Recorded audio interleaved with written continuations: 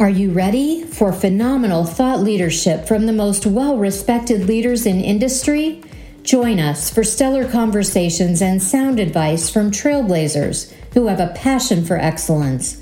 Learn best practices that will catapult the culture of your company into a new level of greatness. Welcome to Great Companies, Great Leaders. Your host is Christine Gannon. We are so honored today to have Jay Corey with us. I can't even tell you how thrilled I am that he has joined our podcast today. Jay Corey is an experienced CEO who's passionate about helping leaders make a greater impact and solve problems through high-performing coaching, training, and consulting. He has over 25 years of CEO and executive leadership experience in building ministries and managing nonprofits, including Phoenix Rescue Mission and the Atlanta Mission. He served on the board of many nonprofits, national and regional association. He was also appointed by 2 Arizona governors to serve on state commissions and councils. He's known as a visionary leader and for his innovation in designing effective solution-based programs for community issues. He's a graduate from Furman University, but he has an MBA from Clemson. He's also an ordained minister, and he lives in Phoenix with his beautiful wife, Chrissy, who's a teacher and also an author. So Jay, welcome. So glad you could join us today. Thanks, Christine. It's a pleasure to be with you. I'm excited about this. So you held a webinar earlier in the year called What Makes a Great Leader. Talk to us a little bit about what your thoughts are on what makes a great leader. What are 2 or 3 things that are critical? Well, I would maybe back up a step and just say that leadership development is absolutely crucial, in my opinion. That's in this day and time. I mean, all you got to do is turn on the TV and see we got a definite leadership deficit. And so I was just really moved and passionate about how I could be part of the solution to that and to use my experience and strengths. And I'm a student of leadership. And so that so we could really help develop, improve the leaders of today, but also help to develop the leaders of tomorrow. I think what makes a good leader. Definitely, integrity is the word that stands out as number one for me. I think that authentic, someone who you can trust. They mean what they say what they mean, they shoot straight. I think that people can spot the artificial real quick. And so they project the artificial when they're dealing with somebody that's artificial. So nothing really actually gets done about authenticity. So integrity, trust is absolutely huge. I've taken some teams through some books regarding the development of trust in cultures. And I just, it's an equity. It can't be replaced. If you have trust, you can go a long way. If you don't, you're not going to get very far. That is so true. I mean, that really is the grounding element to every relationship, including just leading teams. So I want to talk to you about trust in the context of natural leaders. So are they born or developed? Because I have an opinion about it. But when you talk about trust and integrity, can you really teach someone to be integral and trustworthy, or is it inherent in good leaders? I think we're fooled by that. I think that, I think there's a lot of people believe that leaders are born. And I would agree that there are some personality types that kind of appear to move to the top. So they might get natural leadership assignments and stuff like that. It doesn't mean they're good leaders. Right. I think we've seen recently people that actually can accomplish and achieve a whole lot, but have absolutely, I would say, are very poor leaders in terms of mobilizing. Leadership is influence. I am a John Maxwell advocate. I'm a I am certified with John Maxwell. I think he's one of the best, if not the best. He is. He's phenomenal.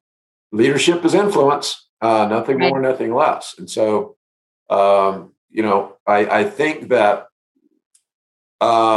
leadership is developed. It requires commitment, nature and nurture. Again, I think that there are some platforms that or personality types that might, in a worldly definition of leadership, a charismatic personality or something like that might appear to be a good leader, but that's not what makes a good leader. So I think that it's a field of study. It is a discipline. Character development can be achieved. It is also requires hard work and discipline. So leaders are developed, and we've seen in this past year. The emergence, the fall of some leadership, and the emergence of new leadership, because adversity actually really shows people what they're really made of. So that is so true. That is so true. I'm thinking about a couple things you said in terms of, not everyone is cut out for leadership, because if you're not ready to do the work and invest the time and the effort to develop yourself as a great leader, you really should step away from that kind of role. I'm thinking, back in my career, the process used to be, it may still be, but I don't know how strongly, but the process used to be, if you did a really great job at your job, you were promoted.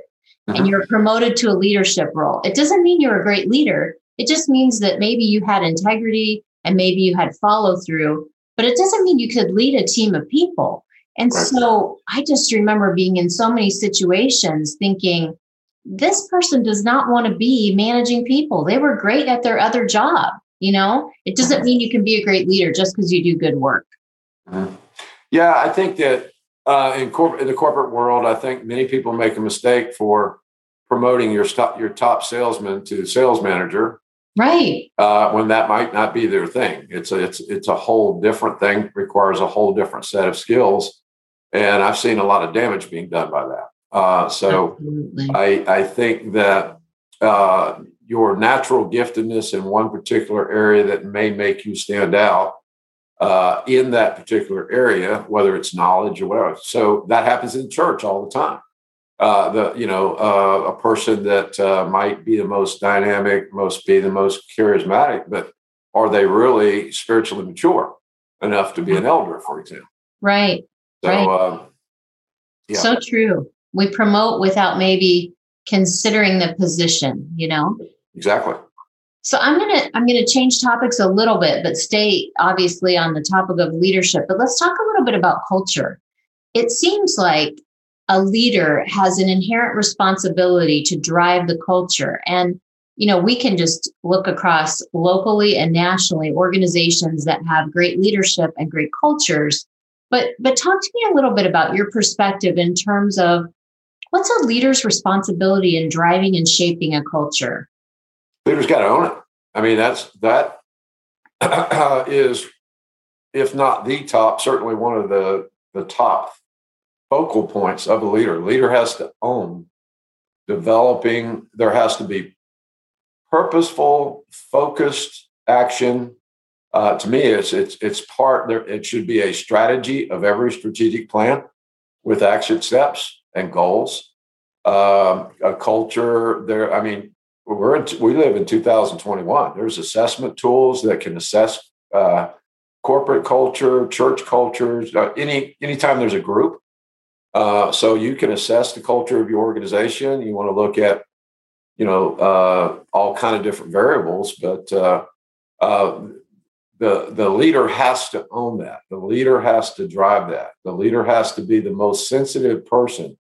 So you got to keep your focus on the vision and on the future, but you got to have your finger on the pulse of what's going on in your organization, because a toxic or a poor culture can destroy an organization, no matter how good it looks on the outside.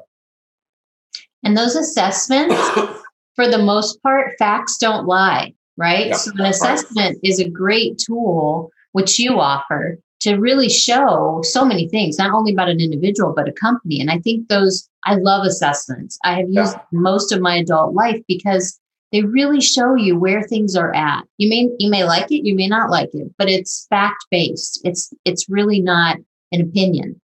Yeah, and I think I'd like to challenge anybody on it's okay. So you go to the doctor's office, the first thing you're going to do is do an assessment. You go to when you're in the first grade, you're doing an assessment in reading, writing, and arithmetic, right? I mean, you're everywhere. You have to find out where you are. But when it comes to this, I don't really know. I mean, all this time, doing this assessment stuff, is it really going to do any good? Well, I'm telling you, if you're not aware of what your strengths are, and you're not aware of the strengths and weaknesses, perhaps, of the team that you're a part of, and how you fit together with others, and what's your sweet spot and what's their sweet spot, that requires a lot of work. It requires a lot of self-awareness. And to me, assessments are done in every other discipline. I'm also a master addiction counselor. I don't practice, but when I'm working with, historically, when I work with clients, first thing you do is an assessment. You do a comprehensive assessment to find out where they are, what the nature of the problem is, what are their strengths, what are the obstacles for their success, what resources can you bring to the table to help them. It's the same thing here, and I think that, and I challenge that anytime I'm working with somebody that might be assessment resistant. Right. Do you really not want to know what makes you tick? I don't know how you're going to get to the realization of the vision if you don't know where you're at today. Exactly. Because how can you put a plan in for how you're going to get there if you don't know where you're starting? So exactly. I hear you. I talk to people all the time about assessments, and some of the resistance is the time or the financial commitment related to it, which I don't think is outrageous. Right. But I don't know how you arrive at the highest potential of your organization or your people if you don't know where you're at. So I appreciate assessments, and we could probably do a whole session just on assessments. Yeah, we could. So talk to us a little bit about leadership during COVID. We're in a really unique time.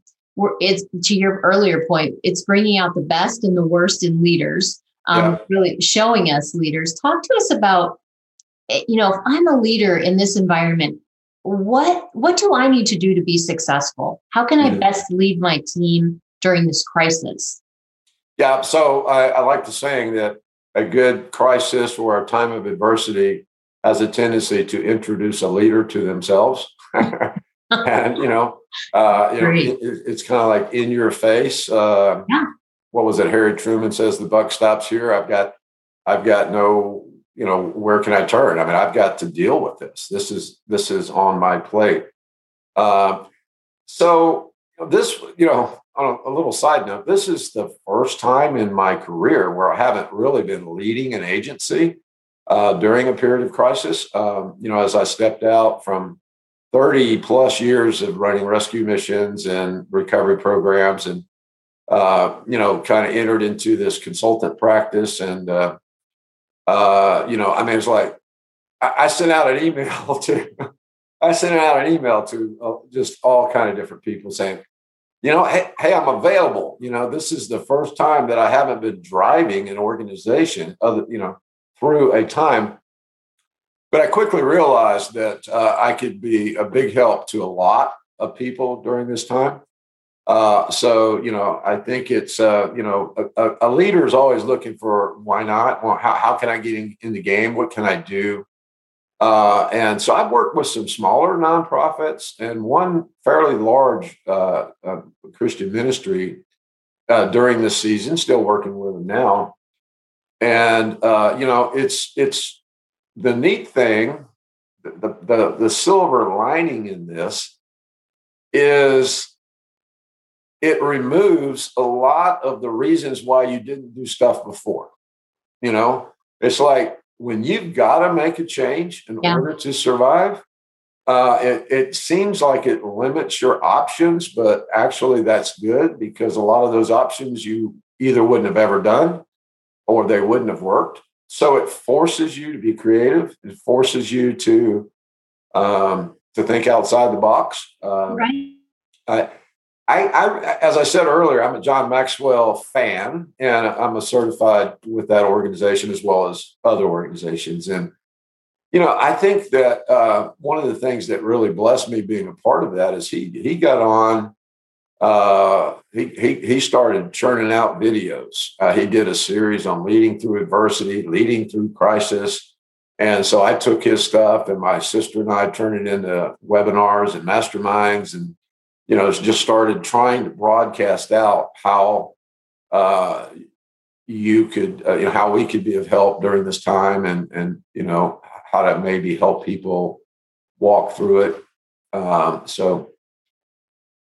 Adversity, as I said before, has a tendency to introduce the leader to themselves. And, stepping up is huge. Yeah. So everybody that hopefully has the right heart and wants to help people is, looking at how can I help? How can I be a part of the solution? What can I do with the talents and giftedness and resources God has entrusted to me? What can I do to be the best steward during this time? And I really like that John Maxwell, he's like one of the most sought after speakers there is. I mean, he's booked solid all the time. And, his schedule got canceled everywhere. And so he devoted his energy to producing some video series that my sister and I actually took and did webinars and masterminds on to help leaders navigate through this season. That's fantastic. Yeah. Awesome.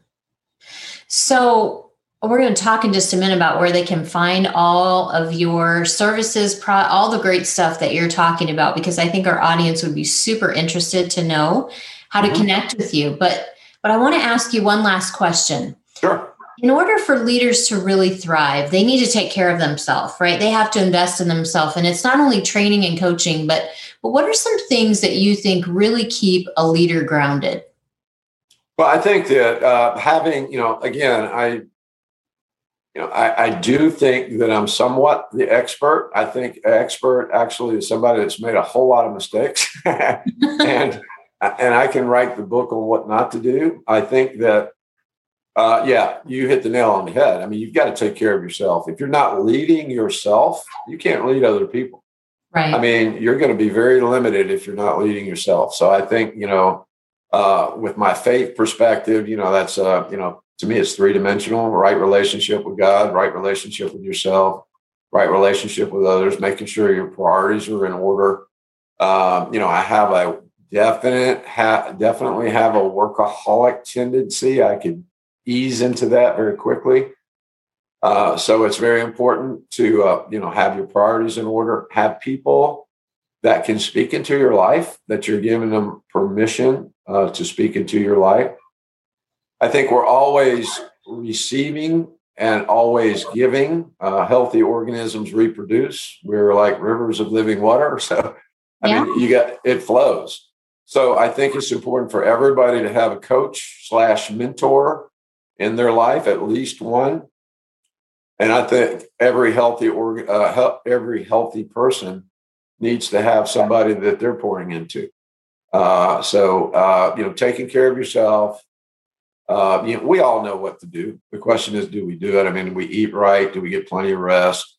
Am I having a good quiet time? Am I working on my spirituality? And because if you don't do that and you're drained, and somebody that's drained and poured totally out with the best intentions in the world has no life to give anybody. No. And so, you quickly lose your value in addition to your health. Absolutely. Well, listen, this has been fantastic. I feel like you've given our listeners so many gold nuggets that they can implement immediately. Let's leave them with some info on how they can find you, Jay. Where can they best find you, and what would they find when they find you? Okay. Just go to my website. It's JAYACORY.com. I provide I basically help leaders and organizations improve their impact, make greater impact through high performance coaching, training, and consulting. I love coaching. I love training. I love pouring in. My focus is not exclusive, but I mean, having worked in the social sector ministry, almost my whole career, I really focus on with churches and nonprofits.